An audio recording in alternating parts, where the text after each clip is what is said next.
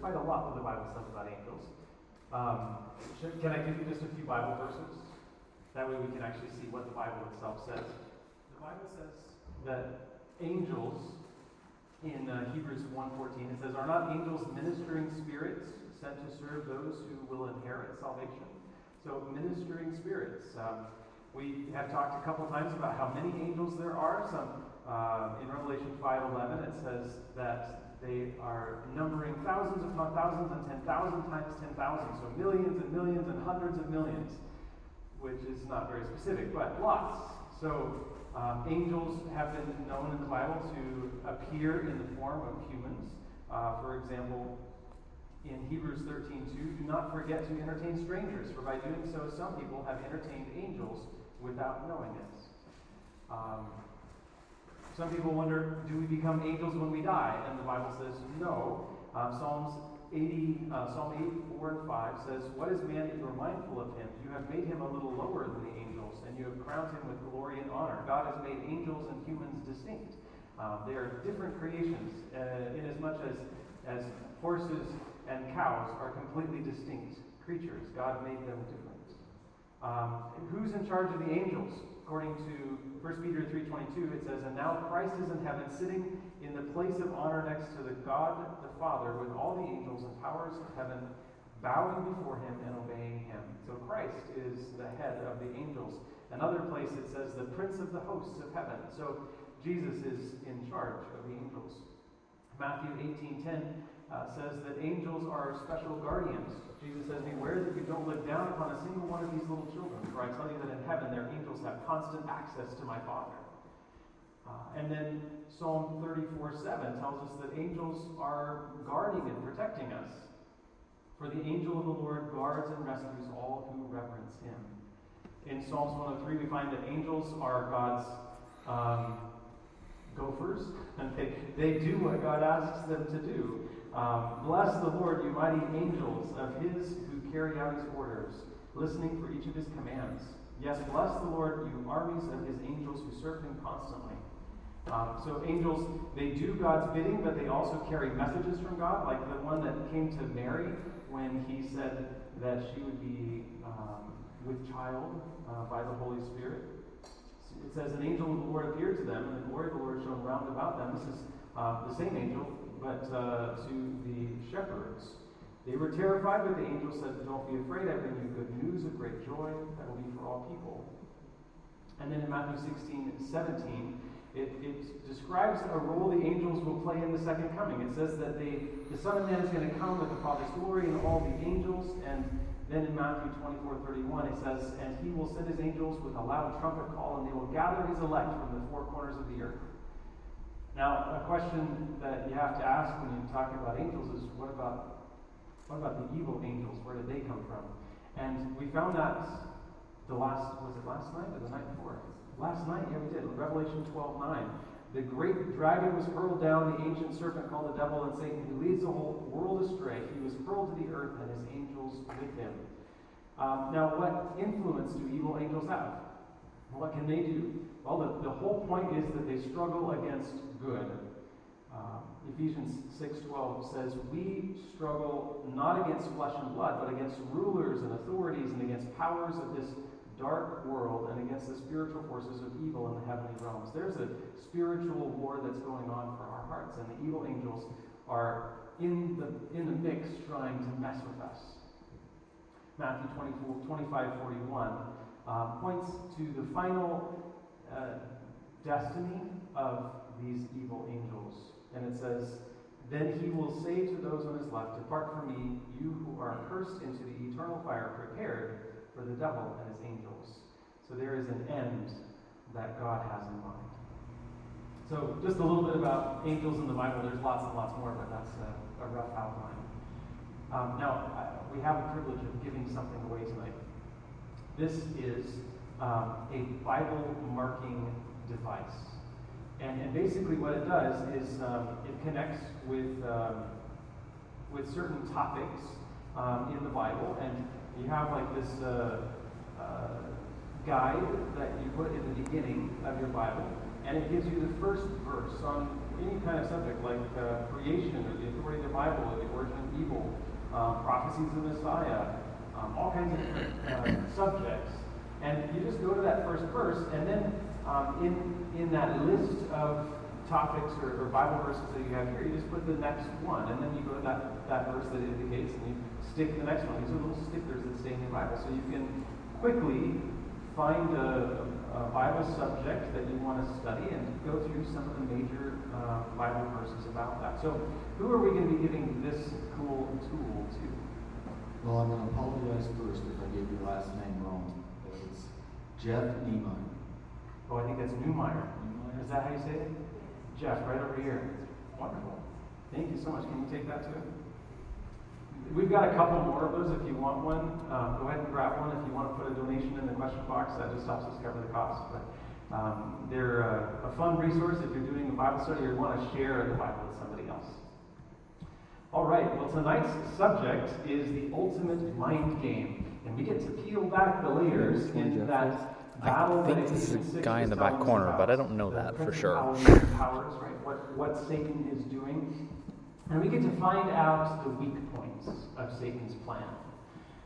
Now, the Thursday night we are off, but on Friday night we get to talk about the coming of the lawless one, the first in a trilogy of talks.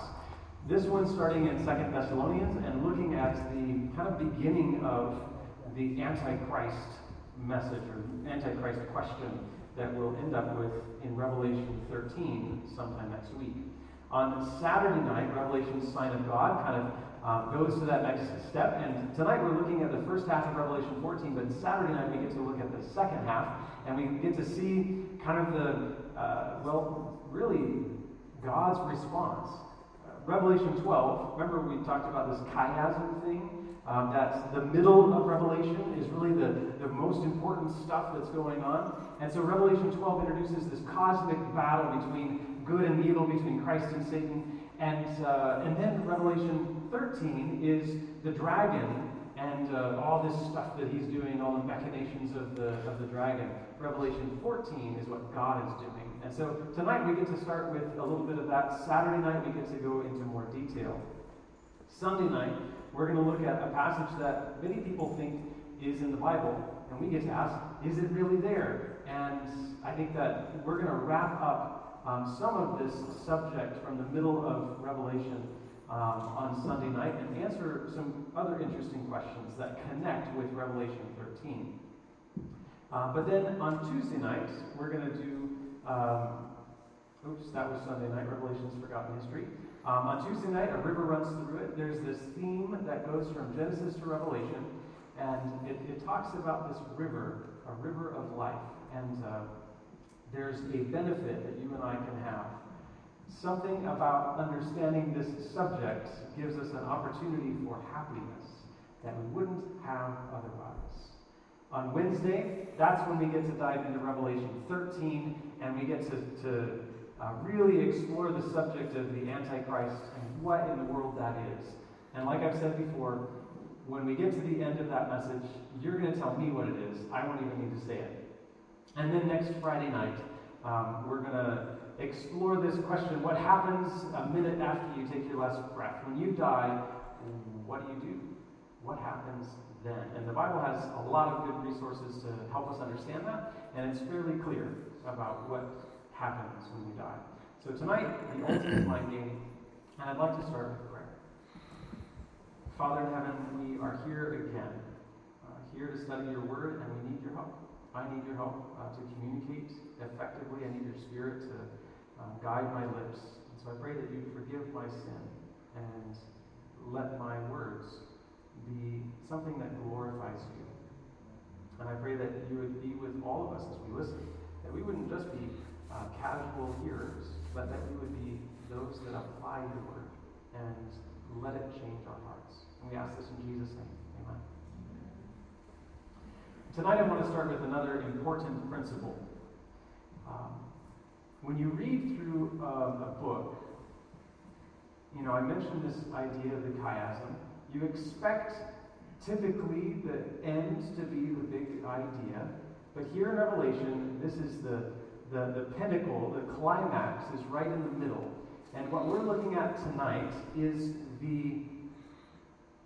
it's the ultimate battlefield in Revelation. Because Revelation talks a lot about war and battles and interesting scenarios, right? Beasts and dragons and stuff. And it seems like there's a lot of like bloodshed. Read Revelation 17 and you find some lady that's got a cup of blood, right? Just all kinds of weird stuff about war. And right here in Revelation 14, we find what that battlefield really is. And I want to tell you this, it's not in the Middle East. The battle is, well, right in this room. And we'll explore that in just a minute. But one of the major points that we find is this, everything is focused on these center chapters. Builds up towards it and kind of everything after Revelation 14 kind of points back to what's going on in these 3 chapters. So when you look at this chiasm, the very important stuff that we're going to find is right here in the first several verses of Revelation 14. And this is the battlefield, I think, that the Bible is describing. Then I looked and behold a Lamb standing on Mount Zion, and with him 144,000, having his Father's name written on their foreheads. And I heard a voice from heaven like the voice of many waters, and like the voice of loud thunder. And I heard the sound of harpists playing their harps. They sang as it were a new song before the throne, and before the 4 living creatures and the elders, and no one could learn that song except the 144,000 who were redeemed from the earth. These are the ones who were not defiled with women, for they are virgins. Now you might be tempted to think, well, that's where they get the harps and the floating in the clouds thing for heaven. Well, that's not exactly where John's focus is. When you look at this, you have this group of people, and notice how they are described as virgins. Sexual purity is somehow connected to this spiritual purity. And it's not that these are perfect people, because notice that it says they're redeemed.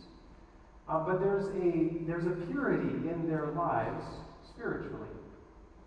What is that purity? Well, it's a gift from Jesus. They were sinners just like you and me. These people that seem to be perfect have not always been perfect. And so the big question, well, let's just keep reading actually. These are the ones who follow the Lamb wherever he goes. These were redeemed from among men, being firstfruits to God and to the Lamb, and in their mouth was found no deceit, for they are without fault before the throne of God. Do you see it? Without fault. It's like they're perfect. And notice how it says they follow the Lamb wherever he goes. Who's the Lamb? Jesus, the Lamb of God who takes away the sin of the world. They were redeemed, their sin has been taken away, and so they follow the Lamb wherever he goes. Back in John 17:6, Jesus said, I have manifested your name, talking about the Father, to these disciples. In other words, he's shown them God's name. And right here in Revelation, we find that they follow the Lamb wherever he goes, and they have the Father's name imprinted in their forehead. Is this some tattoo, some special Hebrew letters? No. What Jesus describes is what he's talking about. God's character is in his name. In Exodus 33, Moses asks God if he can see his glory, and God says, sure, and he puts him in a little section of the rock, a crag or something in the rock, puts his hand in front of Moses. This is what Exodus describes. And then he says, he passes before him and lets Moses see his back. But you don't ever hear any description of God. Instead, what you hear is God telling you about his character. And it says that he proclaimed his name. And he says things like that he is holy and just and good, forgiving iniquity and things like this. And so when it says that these people have the Father's name written in their foreheads, what do you think it means? Is it just some special tattoo, or is there something in the mind that's been transformed? I think it's the character. I think it's that God's character has been imprinted inside the mind. Now, what part of your mind do you reason with? What part of your mind do you engage with thinking? It's right here behind your forehead, isn't it? It's your frontal lobe. And so this is where God interacts with us. This is where God has the opportunity to connect with us. This is where prayers come from. This is where God speaks to us as we open His Word. This is where the Holy Spirit convicts us and prompts us and challenges us. Right? That voice in your head that says, this is the way, walk in it. Or don't go down that road. That's not the right path. Your conscience, that's where God speaks, is right there in your frontal lobe. And here it says that they have the Father's name in their forehead. And there's no deceit in their mouth, because God's character is in their minds. And look at this in Romans chapter 7, verse 25. Paul says, so then with the mind I myself serve the law of God. There's a choice that's there. We get to choose. Do I follow God or not? Do I allow God to be the Lord of my life, or do I say I'm going to do it on my own? We get to choose. And it's these people standing on Mount Zion with the Lamb, following Him wherever He goes, that they have chosen the Father's name. They have chosen to have God imprint His character in their minds. And in a real sense, the Bible says that we're saved when we believe. Believe. In a very real sense, that believing is a choice. It's not just some magical thing that happens and finally you got this like emotional connection. You're like, oh, I believe now. No, there's a choice involved. And these people, the ones that are on this mountain, that are following the Lamb, that have no deceit in their mouth, that have the Father's name on their foreheads, they believe. They believe that God is everything that He ever claimed to be. And so God says, these are my people, because they believe. But the big question is, how do we get to be in their shoes? How do we get that way? Now, could somebody please grab a question card before the night is out and jot a question down about this? Because I think it'd be fun to explore. A lot of people think that this group of people, 144,000, are literally 144,000 people that come from the 12 different tribes of Israel. And that this whole scenario is about literal virgin men who are somewhere in the Middle East. And it completely disconnects from the real story of Revelation. And I want to explore that idea with you. So if you put a question in, I'll definitely make sure to answer that. And if you don't put a question in, I might still answer it. But right now we need to move on. We need to explore this group of people. How do we get to be part of that group? How can we have that experience with God? So let's look at a few of these things. The 1 John 1:9 is the most significant thing that we could look at. And we have to remember how God works with us. And this is review. He says, if we confess our sins, He is faithful and just to forgive us of our sins and to cleanse us from all unrighteousness. How do we become faultless before the throne of God? It's through Jesus. It's through His forgiveness. When we confess, He forgives and cleanses. And when we're cleansed, we're faultless. God sees us and He says, perfect. And when the Bible says, be ye perfect, even as my Father in heaven is perfect, this is what it's talking about. How do we become perfect? We confess. We fess up. God, I messed up. Please forgive me. And you know what God says? He will forgive you all your sin. He will forgive you and cleanse you. And in that moment, you are absolutely, completely perfect in front of God's throne, because Jesus, His life, His death is covering your sin. All right, so you say, I understand that makes sense and stuff, but I've gone too far. God can't forgive me. How powerless do you think God is? Is He a peon that only has a little bit of power. No, this is the God of creation, the God of the universe, the God that holds everything together, the one who created life and sustains it. Do you think that God is weak? No. There is nothing that you can do that puts you beyond God's ability to save. And the fact that you would even think of that, like, oh, I don't think I could be saved, illustrates that you actually have some interest in that you have an interest in God being your Redeemer. And if you're worried, then I'm not worried. Because it's when you stop caring, that's when there's a problem. But as long as you care, there's always hope. Because God is powerful. Even this idea of confessing, it's a gift from God. The Bible tells us it's something that we get as a gift. And so if you feel like, hey, I've got a problem, then that's a gift. That's the Holy Spirit kind of nudging you, punching your arm a bit, pricking you and saying, hey, there's a problem here. Let's work, let's have a conversation about this. You need to confess something. That's a gift from God. And when he gives us the gift of forgiveness, the Bible tells us that we're no longer the same. We're different. 2 Corinthians 5:17 says, therefore, any man be in Christ, he is a new creature. Old things are passed away. Behold, all things are become new.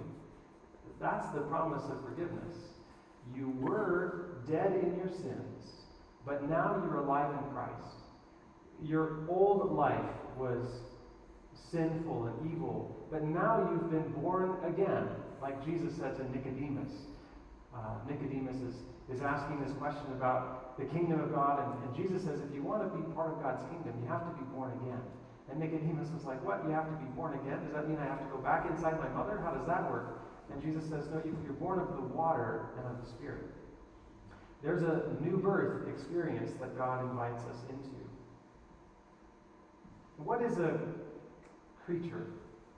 He says you're a new creation. What is or a new creature? What is a creature?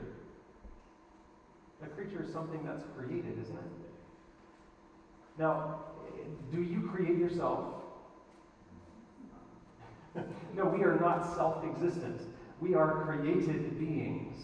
And if not, your mother and father go all the way back to Adam, and you'll find that your father is God himself. You are created by God. And there's this promise that he's going to recreate you. We're created in brokenness and sin, but God's promise is that when we confess and we believe that he will make us new creatures, he will do a creative thing in you. And if you're like, but I still, I've been saved, I've confessed my sins, I've been forgiven and all, but I still struggle with temptation, and I still keep doing stuff that I shouldn't. And, the reason is because we all have temptation. We all struggle. The things that you deal with are things that are common to mankind, to everybody. But then we have Paul, who says, oh, I skipped one. It's not in there.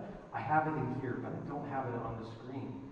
It's 1 Corinthians 10:13. Paul says, no temptation has overtaken you except what is common to man. In other words, whatever you're struggling with, someone else is struggling too. And God promises that there's a way out of that temptation there in 2 Corinthians 10:13. Becoming a Christian doesn't mean you've arrived, that suddenly you're like, oh, perfect, I'm never going to sin again. Some people think that the whole baptism thing is this magical experience where before you're baptized, you're bad, and then you get dumped under water and you come up and now you're good. Right? You've arrived. But that's not exactly how it works. There's this maturing and growing experience and the constant struggle that we're uncovering in Revelation. There's something going on, a battle going on for your mind. Romans 7 describes this constant struggle. O wretched man that I am. Paul has just said, hey, the things I want to do, I'm not doing. And the things I don't want to do, I keep doing. And then he says, O wretched man that I am, who shall deliver me from the body of this death? I thank God through Jesus Christ our Lord. Like, struggling is part of the Christian experience. But Paul finds hope, not in like, oh, I finally made it, but he finds hope in Jesus. I thank God through Jesus Christ our Lord. He throws himself on the mercy of God and he says, God, I'm still broken. Please help me. And at one point, Paul says, I die daily. There's this surrender that he does over and over again. Not that Jesus has ever left him, but that he has to keep putting himself in Jesus' hands and saying, I need you, God. I need you, God. I still need you, God. And did you notice in Revelation 14, these people that are on the mountain, like it talks about movement. Where are they going? They're going wherever the Lamb goes. Because they know, I need you now, Jesus. I need you now. And I'd like to suggest that this is an experience of God's people throughout all eternity. There is never a point where we will say, I'm good now, thanks God. Appreciate all you've done for me. I can handle it on my own now. Never will that ever be possible. We will always need to follow the Lamb wherever he goes. There's a lot of different places that we can take this subject about this no guile found in their mouth, that they had the Father's name in their forehead, all these different things. There's all kinds of places we could go with this, but we're going to focus on the forehead part. We're going to look at the mind. Because there's something about this Christian experience that it is centered in our mental faculties in our brain. The human brain is this incredible gift from God. It's like, a rudimentary example would be, it's like a computer. Do you have a new computer or old computer? Anybody have an old computer? Yeah? Okay. Have you noticed that it's not as fast as it was when you first got it? My mom likes to do these things. She used to. Now she has a Mac, so everything's better. But she used to have these computers that she would slow down. And you know, there's different ways you can slow a computer down. You can pack it so full of stuff that the hard drive doesn't have room to read and write and move things around like it's supposed to, and so it gets really slow. Or you can try to put really beefy software that requires lots and lots of resources on a little computer that doesn't have very many resources, and that makes it slow. But then there are these nefarious people.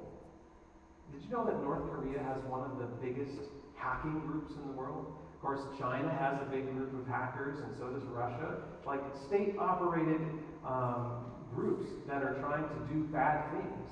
And then there's just the teenagers that are playing around with coding and messing with malware and stuff.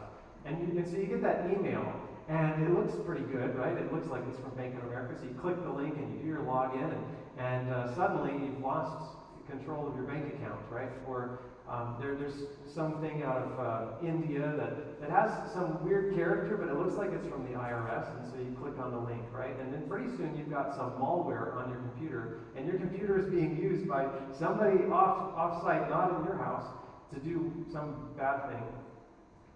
Or they've done ransomware where they hose your system. You can't access it all unless you pay them, right?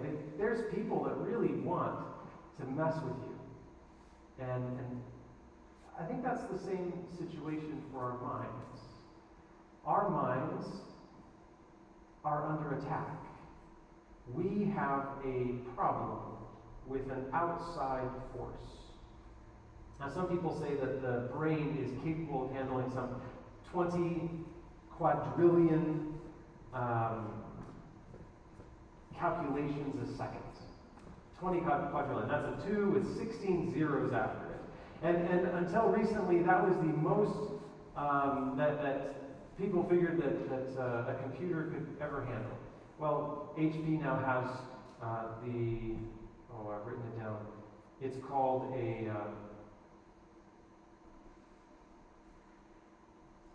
it's got a good name, El Capitan, that's what it's named.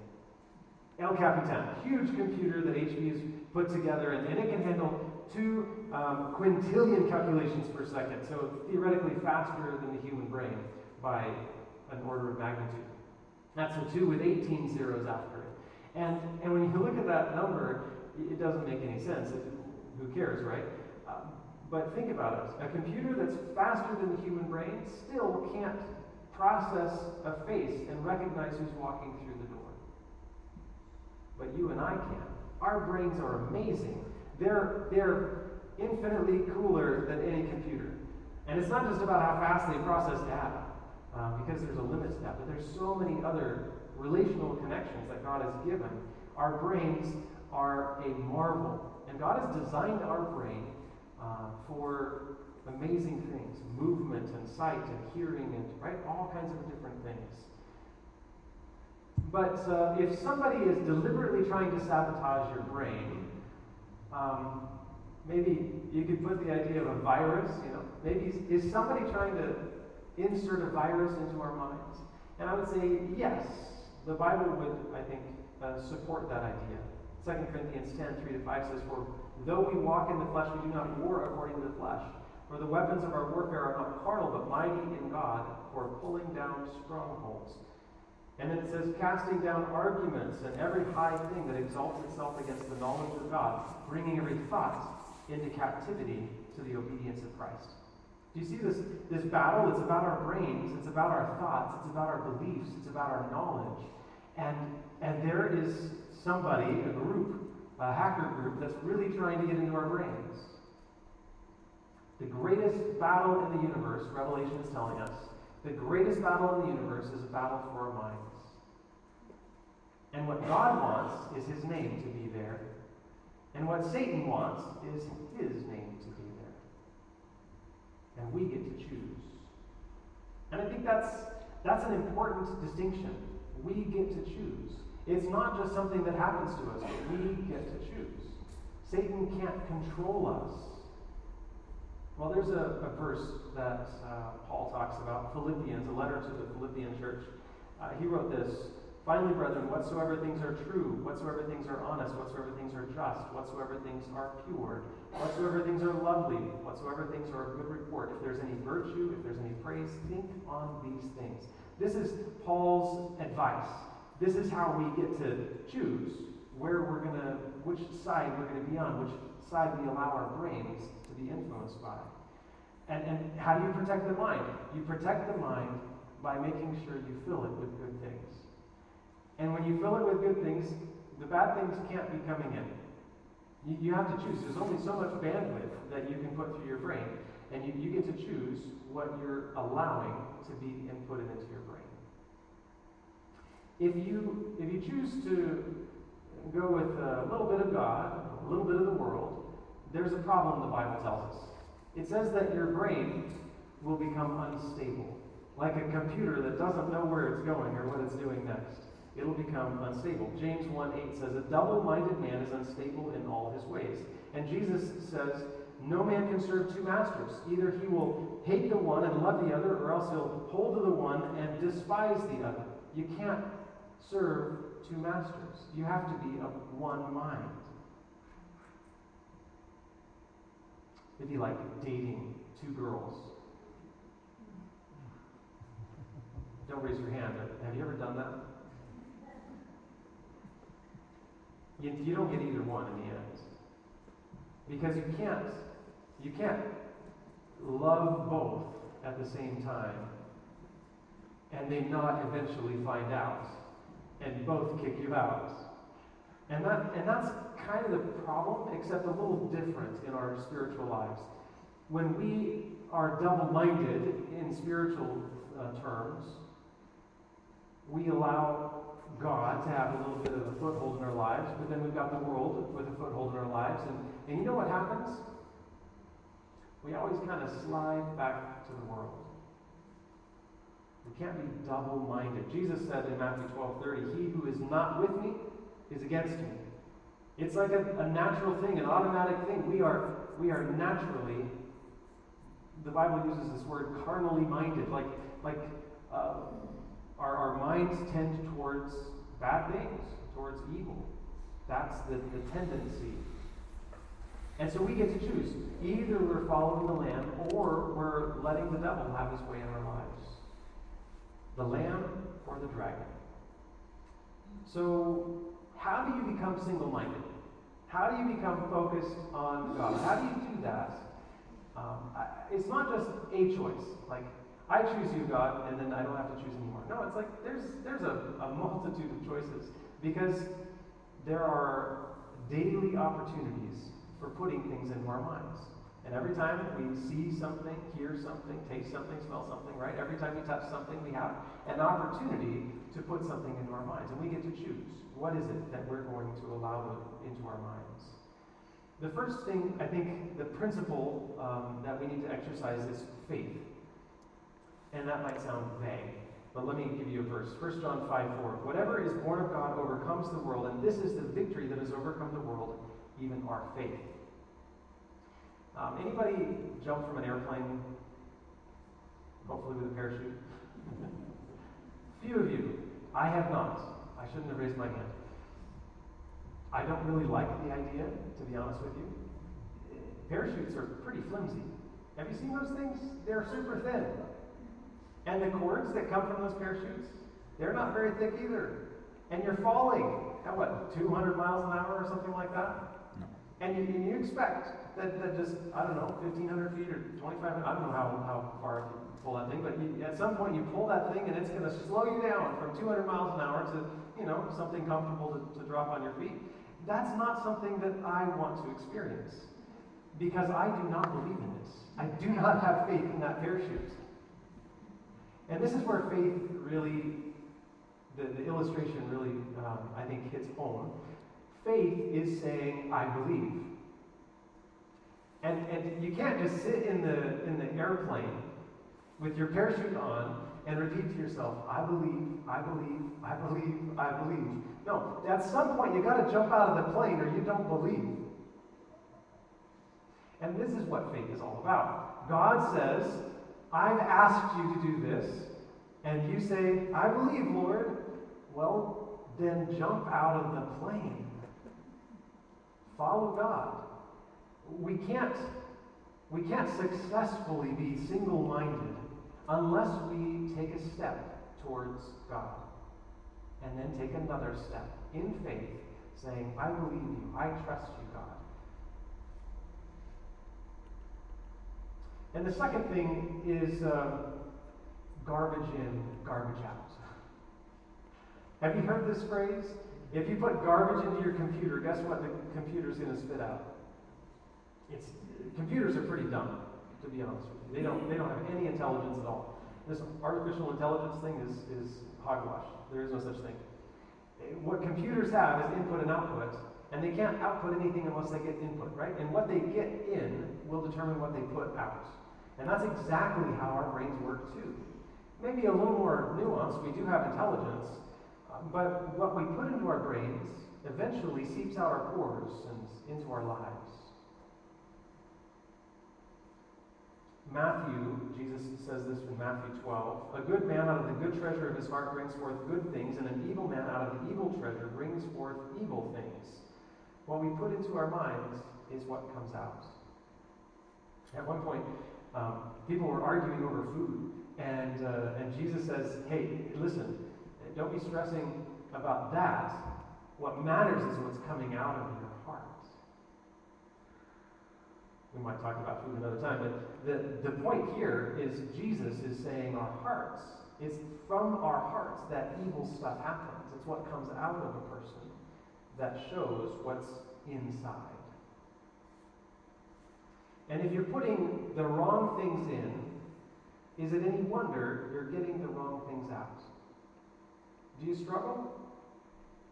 Are you in a battle that really is just a battle with yourself, or maybe with temptation from, evil angels or your neighbor down the road? I don't know. But there's some kind of temptation in your life. The question you need to ask is, what are you putting into your mind? Why is this thing a problem in my life? What are you putting into your mind? I mean, let's just say you have that neighbor down the road, and there's a temptation, and maybe they're trying to entice you, and you know it's not the right thing, you know it's a bad deal, but if you've been watching the 18,000 hours of Days of Our Lives or every episode of Grey's Anatomy, what do you think you're going to be doing in response to that temptation? What's the natural tendency of your mind going to be? To self-justify, to say, well, others are doing it, right? You're going to tend towards the direction of the stuff you put in your minds. And what's going to happen if you get into some heated argument with somebody, and the major thing that you've been filling your mind with is that, those Jean-Claude Van Damme movies where, the first thing he does is raise his fists and do that fun kick thing, and right? I never figured out how that worked, spinning around. It just doesn't seem like you have much control, but anyway. And then there's, maybe you're not Jean-Claude Van Damme, maybe you like Steven Seagal, or maybe you're Matt Damon kind of material, but what you put into your mind is going to influence what comes out. And maybe in that heated argument, you stop using your reason and you move to just what's imprinted. And your fists start flying. Your voice says things that just should never come out of your mouth. What goes in is going to eventually come out. And I'm not saying that we should completely, do away with media or something like that. I'm not saying that. I'm not even saying that if you hear something once or twice that it's going to completely change who you are. No, it's like the stuff that you're pouring into your heart, into your mind, the things that over time fill your head will ultimately come out. 1 John 2, John gives us this good advice. Do not love the world or the things in the world. If anyone loves the world, the love of the Father is not in him. It's saying don't be double-minded. You can't love the world and pursue the world and dump the world into your mind and love God and pursue Him. You're gonna end up defaulting to the world. And he continues, for all that is in the world, the lust of the flesh, the lust of the eyes, and the pride of life is not of the Father, but is of the world. Now notice these three things, three categories. He says, and the world is passing away and the lust of it, but he who does the will of God abides forever. All right, so these three categories, the lust of the flesh, the lust of the eyes, the pride of life, these are kind of big containers that hold lots and lots of stuff. And it's kind of the categories of problems, things that we dump into our minds. Think of your mind as like a fortress. And it's got 5 gates, 5 doors. And this fortress has huge walls, impenetrable, impossible to get through. And these doors are barricaded and reinforced. Nobody could break through those doors unless you open them. Right? Think about your mind in that scenario. And when you think about these different facets, what are the doors to your mind? How does stuff get in? Your senses, yeah. Your eyes, your ears, your nose and mouth, your touch. Right? These are the things that we allow into our minds.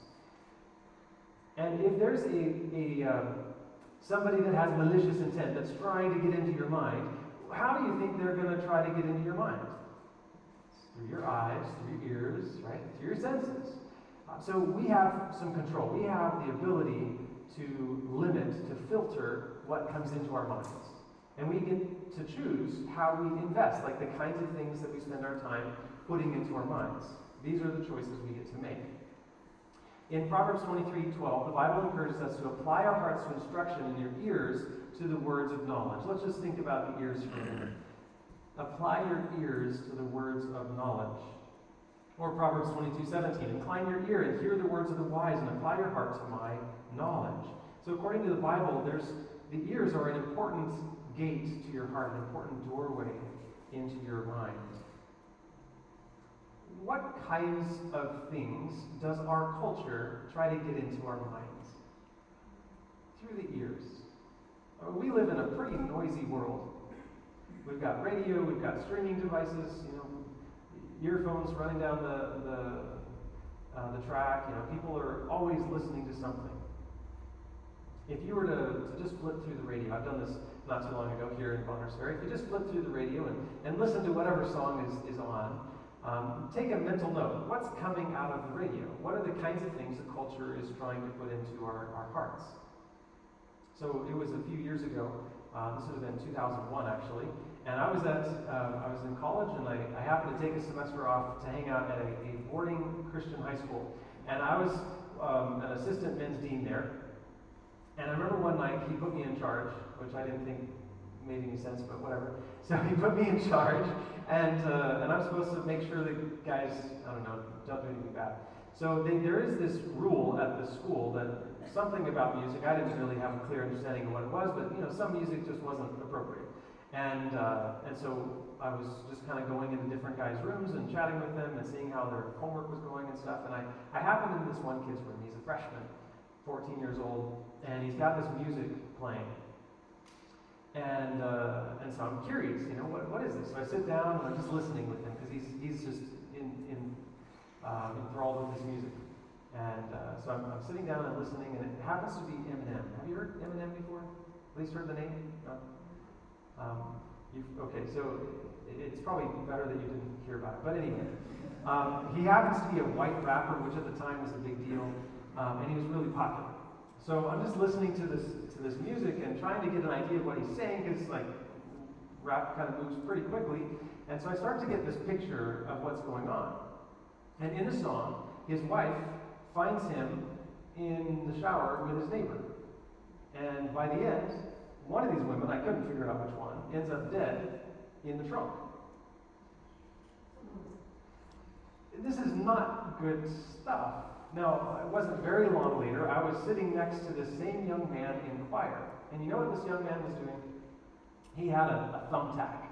And he's sitting there in the chair, and he's kind of hating life. That's just his standard mode. And he's stabbing his leg with his push pin, pulling it out, stabbing it again, pulling it out, and stabbing it again. I don't know if you've ever stabbed yourself with a pin. I can't imagine it being comfortable. It just doesn't seem like that's a good idea. There's something that's coming out of this young man that's a result of what's going in. And I mean, if you listen, who's the good girl of pop music? Is there such a thing? Taylor Swift is kind of this, Disney girl, kind of come onto the popular scene, and she's been changing the face of music and how monetization of music is working and stuff, and people really like her apparently. Well, if you just listen to some of her songs, what's going on? Well, she's talking about all the lovers that she's had, and how she plays the game of love, and how she's good at it. That's not really how God describes relationships. And so the good girl of pop culture isn't that good. She's taking the Lord's name in vain, which is against the commandments, and then a variety of other problems in her songs.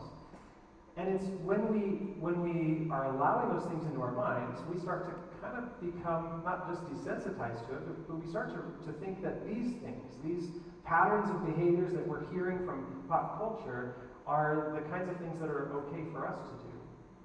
And instead of filling our minds with good things, we fill our minds with things that the dragon would prefer that we think about. Has music gotten a lot better today than it used to be? Not really.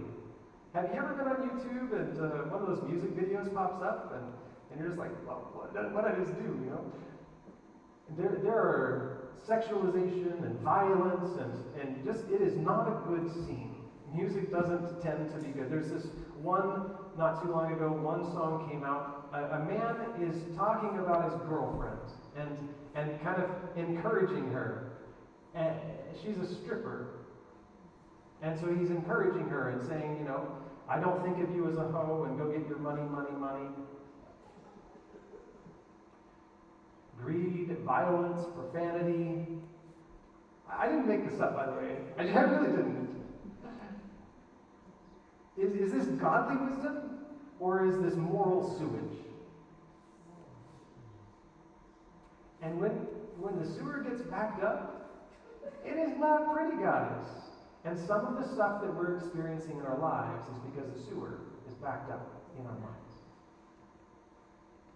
Day in and day out, our minds are collecting stuff, filing it away like a massive filing cabinet. And when we encounter something, we go back and we say, how do we process that? Our brains go through the filing cabinet and get examples from what we've been filling our minds with, the experiences that we have. Never forget that somebody is trying to fill that filing cabinet. They're trying to invade your minds. And you need to take some intentional control. Now, we can have this passive choice. The passive choice that says, it doesn't matter, whatever. Anything's fine. And that's a choice. And the devil takes every advantage of that and says, sure, I'll just dump what I want in. But if we are proactive, we can say, wait, let me think about this. What would I like in my mind? And what would I like to come out of my life? And that's when we get a huge change in our hearts and in our minds. Did you know that music can unlock emotions and like nail ideas into your brain? You ever heard one of those little ditties? Like a McDonald's thing. I don't even know them because I don't. There's commercials just are not interesting to me. So if I'm in a hotel room and I'm flipping through channels, as soon as I see a commercial, I flip the channel because I just don't care for it.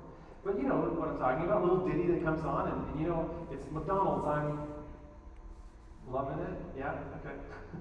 Right, there's things that and all of those things are connected to some little song, some music, because it nails it into your subconscious. And then there's, you go to the grocery store, or the mall or whatever, and there's music playing. And they actually study buying behaviors and types of music and stuff, and you are more likely to spend money with certain types of music. Music ends up going through the auditory nerve and impacting your hypothalamus, or I think that's what it is, inner part of your brain. and that's where your emotions are coming. Your oh, I feel bad, or oh, I feel nice, or I feel like I need to get things done. Those things are impacted by music without your brain needing to process that and decide what you want to do. And so it can put ideas into your subconscious without you really processing them. Now, you do have a choice. You can say, as you're walking through the mall, wow, this music is really getting me kind of, irritated or whatever. And you can choose how you relate to it then. Your brain can interrupt what the music is doing. But that's important to notice. Music can impact you. Have you ever been depressed? Just like, my life sucks. I don't want to live. Today is going to be a terrible day. But then you listen to some peaceful, happy music, and your mind, without you even recognizing it, your mind just changes. There's a young man I was friends with years ago, and he was listening to some pretty awful stuff. And at one point he asked me, Jason, what do you think about this music? Do you think God cares what kind of music I listen to? And I asked him, how have you been feeling lately? He's like, oh, not very good. Well, the music you're listening to, it's not lending itself to happy thoughts. Do you think that might be impacting how you feel? He decided to change the kind of music he was listening to, and guess what? He was less depressed. His emotions were transformed because of the music that he listened to. Well, that's just one thing, your ears, one avenue into your mind. What about other types of things, like your eyes? Do you mind if I meddle with your Netflix account a bit? Maybe you have cable TV still. Do people still have cable TV? When we look at TV, it's not all bad. I'm not a Luddite. I don't think we should get rid of technology. Said it before, I'll say it again. If you're like, oh, I got to throw my TV out, please tell me where you throw it. I could use one. But that's not, the point isn't that TV is bad or music is bad. The point is we get to choose what kinds of things we let into our mind. And when you watch a movie trailer, what are the kinds of things they typically are doing? They're stimulating your funny bone. They want to make you laugh. They're tantalizing your lust. They want to grab your sexual desires. Or they're doing some big violent thing, explosions and bloodiness and whatnot. Right? It's the stuff that draws us in. And honestly, when we go to a movie, when we watch something, what are we looking for? What is that thing that really draws us in? Is it just a nice story? Well, Anne of Green Gables, go for it, right? or are we really looking for that lust, that violence, right? There's something that draws our hearts when we see those things. If we're honest, there's not a lot of difference between the Christians and the rest of the world when it comes to media. We're generally watching the same stuff. And the Bible says that the church in the last days, Revelation 3, is the Laodicean church. And the Laodicean church is like, yeah, we don't need anything. We're good, spiritually wealthy, and I'm clothed with the righteousness of Christ. And what God sees is naked people that are blind spiritually and poor. And I think that our experience in media has an impact on that. You want to have a rich experience with Jesus? Then stop watching those R-rated movies. There's a Christian conference that happened back in the BC area, before coronavirus.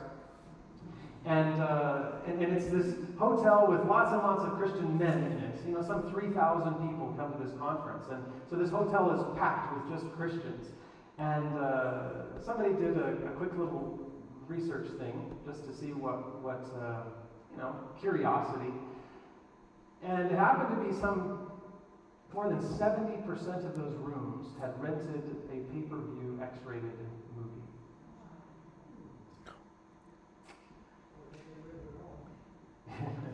In 2014, Barna surveyed, and they revealed that 77% of Christian men between the ages of 18 and 49 are currently watching pornography at a rate of once a month or more. 77% of Christian men. This is a big deal. Christian marriages are falling apart because of pornography. And they're falling apart at the same rate as the rest of the world. There's no difference between the marriage and divorce rates in the church and outside the church. And it seems like a relationship that's based on a godly vow would last in a godly home. Except we fill our minds with the world. And so what comes out is that's sewage. The same survey revealed that more than 1/3 of Christian men have now had an extramarital affair. 1 in 3.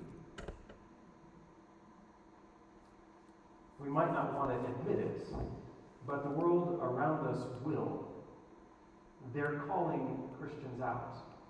And they're saying, you're not practicing what you're preaching. And part of the problem is the stuff that we're feeding our brains.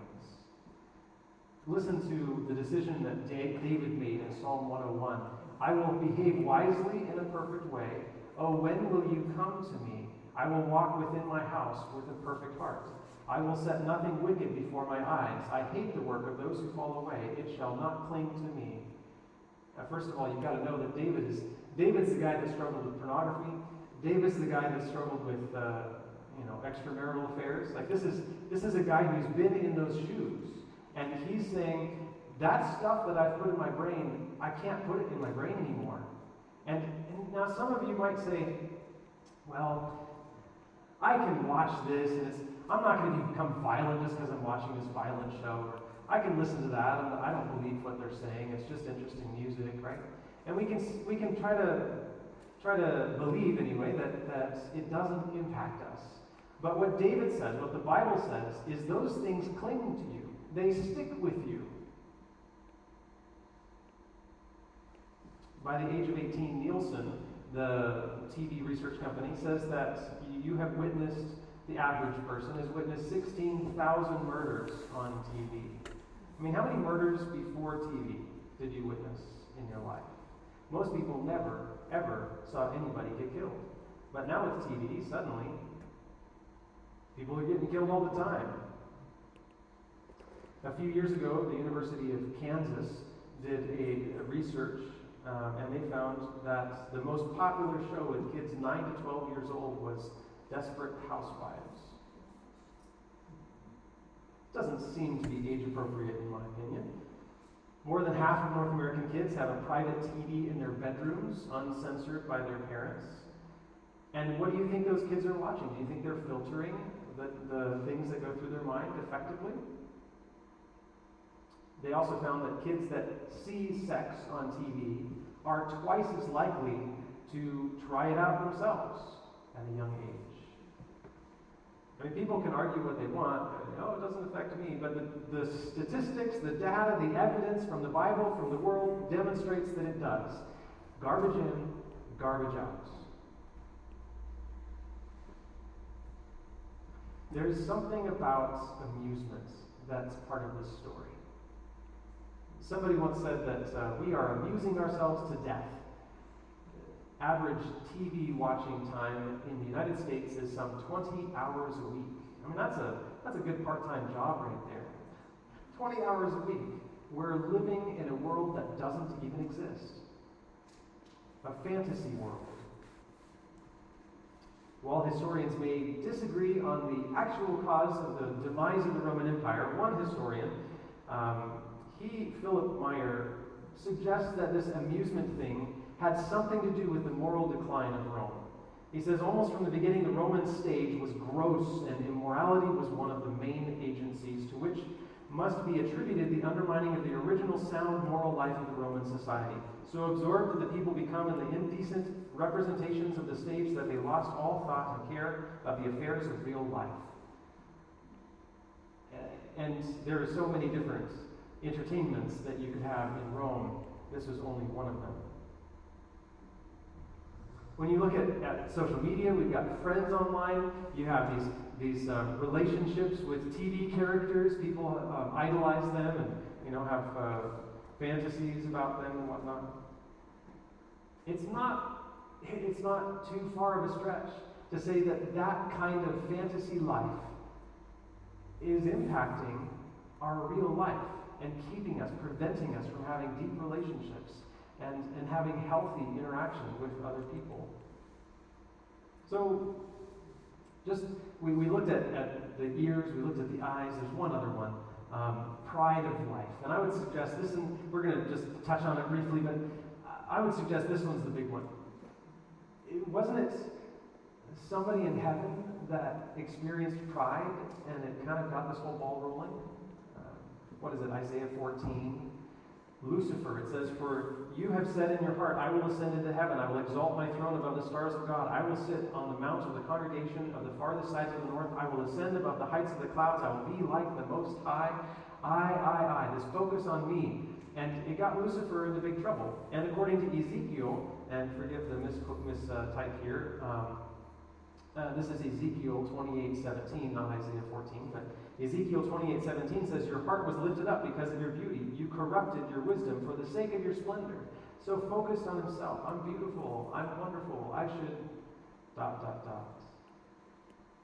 And after years of following the dragon's lead, it's no wonder that our society has so many problems. Narcissism is something that I hear about a lot nowadays. Women in a relationship with a man that only cares about himself, using her, abusing her. It's a terrible life. And then you've got women who have the same problem, narcissism, and their husbands suffer as a result of it. Bosses full of themselves, pride, focused on me. We take selfie photos more than we take photos of the world around us. We've got a big focus in our lives on me. Have you heard of TikTok? It's okay. You don't need to hear it. TikTok is a social media platform where you post little 15 to 30 second little videos. And kids and young people are doing a lot of this. And you know what I see? Because I'm curious about how young people interact, right? So I flip through TikTok every once in a while, and some of it's you just have to keep flipping. But you flip your screen, and a new video shows up. And you flip it again, a new video shows up. And about 1 in 3 or 4 videos are some girl putting on makeup to some music, or some guy showing off his, some muscular feet or something like this. It's about pride. I want people to recognize me for who for my skill or my beauty or my whatever. Of course, then they make fun of those. You've got girls putting on makeup and saying how horrible it is that men require them to wear makeup to think they're beautiful. So it's an interesting exploration of the whole subject. But it's not, maybe you're not into TikTok, maybe you're not dieting so you can fit into a size 2 dress or a size 0 dress or whatever they are. Maybe your problem is a little different. Maybe your focus in pride ends up being in, wearing the nice clothes or driving the nice car or having the nice house or just paying more attention to what other people think of you than really you should. Notice what 2 Peter 3 says. Do not let your adorning be external, the braiding of hair and the putting on of gold jewelry or the clothing you wear, but let your adorning be the hidden person of the heart with the imperishable beauty of a gentle and quiet spirit, which in God's eyes is very precious. Do you see where the focus is here? When our focus is on what do they think of me? What do they think of how I look or of what I drive? When our focus is there, then we miss what God really wants us to see. We miss that God's paying attention and that God cares about us. And you know what God cares about? It's not gold. He uses that for pavement. It's not what we drive. Seriously, we'll be flying, right? He doesn't care about those things. What he cares about is his character in our hearts. And we do too. When you look at somebody and you see the character of God in them, you know that they're different. And you want to be around that person. And God, he wants that in us. He wants his character reproduced in us. You and I live in a world full of broken people, worried about what everybody else thinks, focused on themselves, focused on ourselves. We're part of those people, right? We live in a broken world. And so God says, listen, as Christians, I just want you to put all that stuff aside. Stop stressing about that. Quit trying to decorate the outside. Focus on the real issue, the stuff inside. Let me write my name in your forehead. Let me give you a different kind of adorning. Do you see this? It's not about the hair or the makeup or the clothes, right? It's not about that, but it's about the quiet and gentle spirit. You know what I'm talking about. You've seen somebody that has that quiet and gentle spirit, and you want it. Don't know how to get it, but you want it. And God wants to give it to you. You and I need Jesus. We need to let him become the most attractive thing in our lives. We need to let him be the thing that we pursue, the one that we love to talk about and think about. We need to let him dominate our minds. Titus 2 says, denying ungodliness and worldly lusts, we should live soberly, righteously, and godly in the present age, looking for, this is the focus, this is where our eyes are, looking for the blessed hope and the glorious appearing of our great God and Savior Jesus Christ, who gave himself for us, that he might redeem us from every lawless deed and purify for himself his own special people, zealous for good works. What we put into our minds matters. God's asking us to be different. He says, fill your minds with the good things. If it's lovely, if it's joyful, if it's pure, right? Philippians 4:8. Fill your minds with those things. Christians, people who follow Jesus, should be different. We should look a little different. Now, I'm not advocating for necessarily the plain clothes style, but have you seen the Mennonite community? There's something about the simplicity. They're not putting a bunch of gold and adorning themselves with silver and whatnot. They're not paying so much attention to the outside appearance. Now, I can't be a judge of the inside parts, but I think they've got something right about the outside. It's not about what we wear. It's not about showing off. I don't think we can go too far the other extreme, right? We can be so plain that we're showing off. You know what I mean? We can try to make sure everybody knows that we're simple and we live these godly lives. It's not about our heart anymore. It's just about what we wear.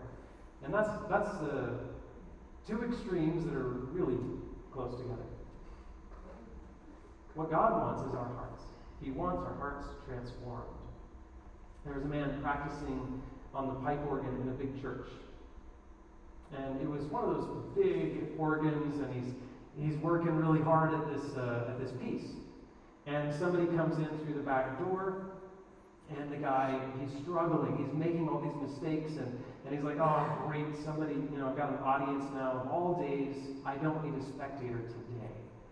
And so he's playing through the piece and making all these mistakes and frustrated with it, and starts over again and makes even more mistakes, and time is kind of, he's on a time crunch to get this thing figured out for the church. And the stranger listens for a while, sits down and listens for a while, and at one point the organ falls silent, and the organist seems a little frustrated, and the man in the pew says, "Do you mind if I ask, what are you playing?" "It's Mendelssohn," the organist snapped, "and it's very complicated." "Maybe I could help," the stranger said. The organist hackles went up, and he says, "That's nice, but I don't think you'd understand. This is a very hard piece, and if you don't mind, I could really use some quiet." And so the visitor just fell quiet, and after a little while, the man kept playing, made it even worse, didn't do that good of a job at it, and he felt a little bad, and so he turned around and he said, I'm sorry. It's just that I'm having a bad day. My name is John. Who are you?" "My name is Felix Mendelssohn, and I happen to write that piece. Do you think I can help you?" Jesus is the author, not unlike a masterpiece on the organ. He's the author of your life. And sometimes we go about it trying to do our own thing, trying to figure it out ourselves, and we really mess it up. And to be honest, there's not a one of us in this room that hasn't messed it up. We all have, every single one of us. And what Jesus is doing is he's sitting pretty close, not so close that you'll be driven away, but pretty close enough that you can hear, and he's saying, "Can I help? Would you just let me into your life?" And see the solution. The solution isn't just to filter things, "Oh, I'm not going to watch bad movies, I'm not going to listen to bad music, I'm not going to, wear whatever." Like, you can't just not do things. You have to do something. And so God invites us to fill our lives with good things, with things that are beautiful, that He made and that He designed. All these years, we've been trying to run our own lives. Trying to organize our own existence, trying to do it our own way. And Jesus is just saying, "Can I help?" God is calling us to stand on that mountain, to be that 144,000 people, right? To be just like them, following the Lamb wherever He goes, and having the Father's name in our forehead, and having no deceit in our mouths. This is what God is calling us to be, and you and I can't do it. That's just the simple fact. So how do you get there? You say, "God, I need your help. Jesus, please take over. Write your character in my mind." And if you read in Ezekiel chapter 36, you'll find that God says, "If you just let me, I promise I will. I will give you a new heart. I'll take that hard, self-determined, prideful heart out, and I'll give you a soft heart that's moldable by me, and I'll write my law there, I'll write my character there, and I'll make you like me. And you'll do what I would like you to do. You'll walk in my ways," He says. It's when we surrender to Him, when we say yes to Him, and no to the dragon. Father in heaven, we all have this sense that there's more to this life than what we can find on our own. We're not just punching the clock till we're dead. We know there's something more. We're born into this world with a sense that our lives are supposed to mean something. And tonight we can see in the pages of your word that a life lived knowing you, a life lived following the Lamb of God, is the only way that we'll ever know what it means to truly be human. And we admit we've tried thousands of times to do it on our own, and all it gets us is a mess. And so tonight we're thankful there's an alternative, and we're sitting here and we're saying, yes, Lord, we want you to run our lives. If you'd like to say yes to Jesus tonight, please just raise your hands. Everybody's eyes are closed, even mine. Only the angels and God can see. Raise your hand and say, yes, God, I want you to run my life. I want to fill my life with you. Our prayer, God, is that you live in us and through us. And we pray this in Jesus' name. Amen.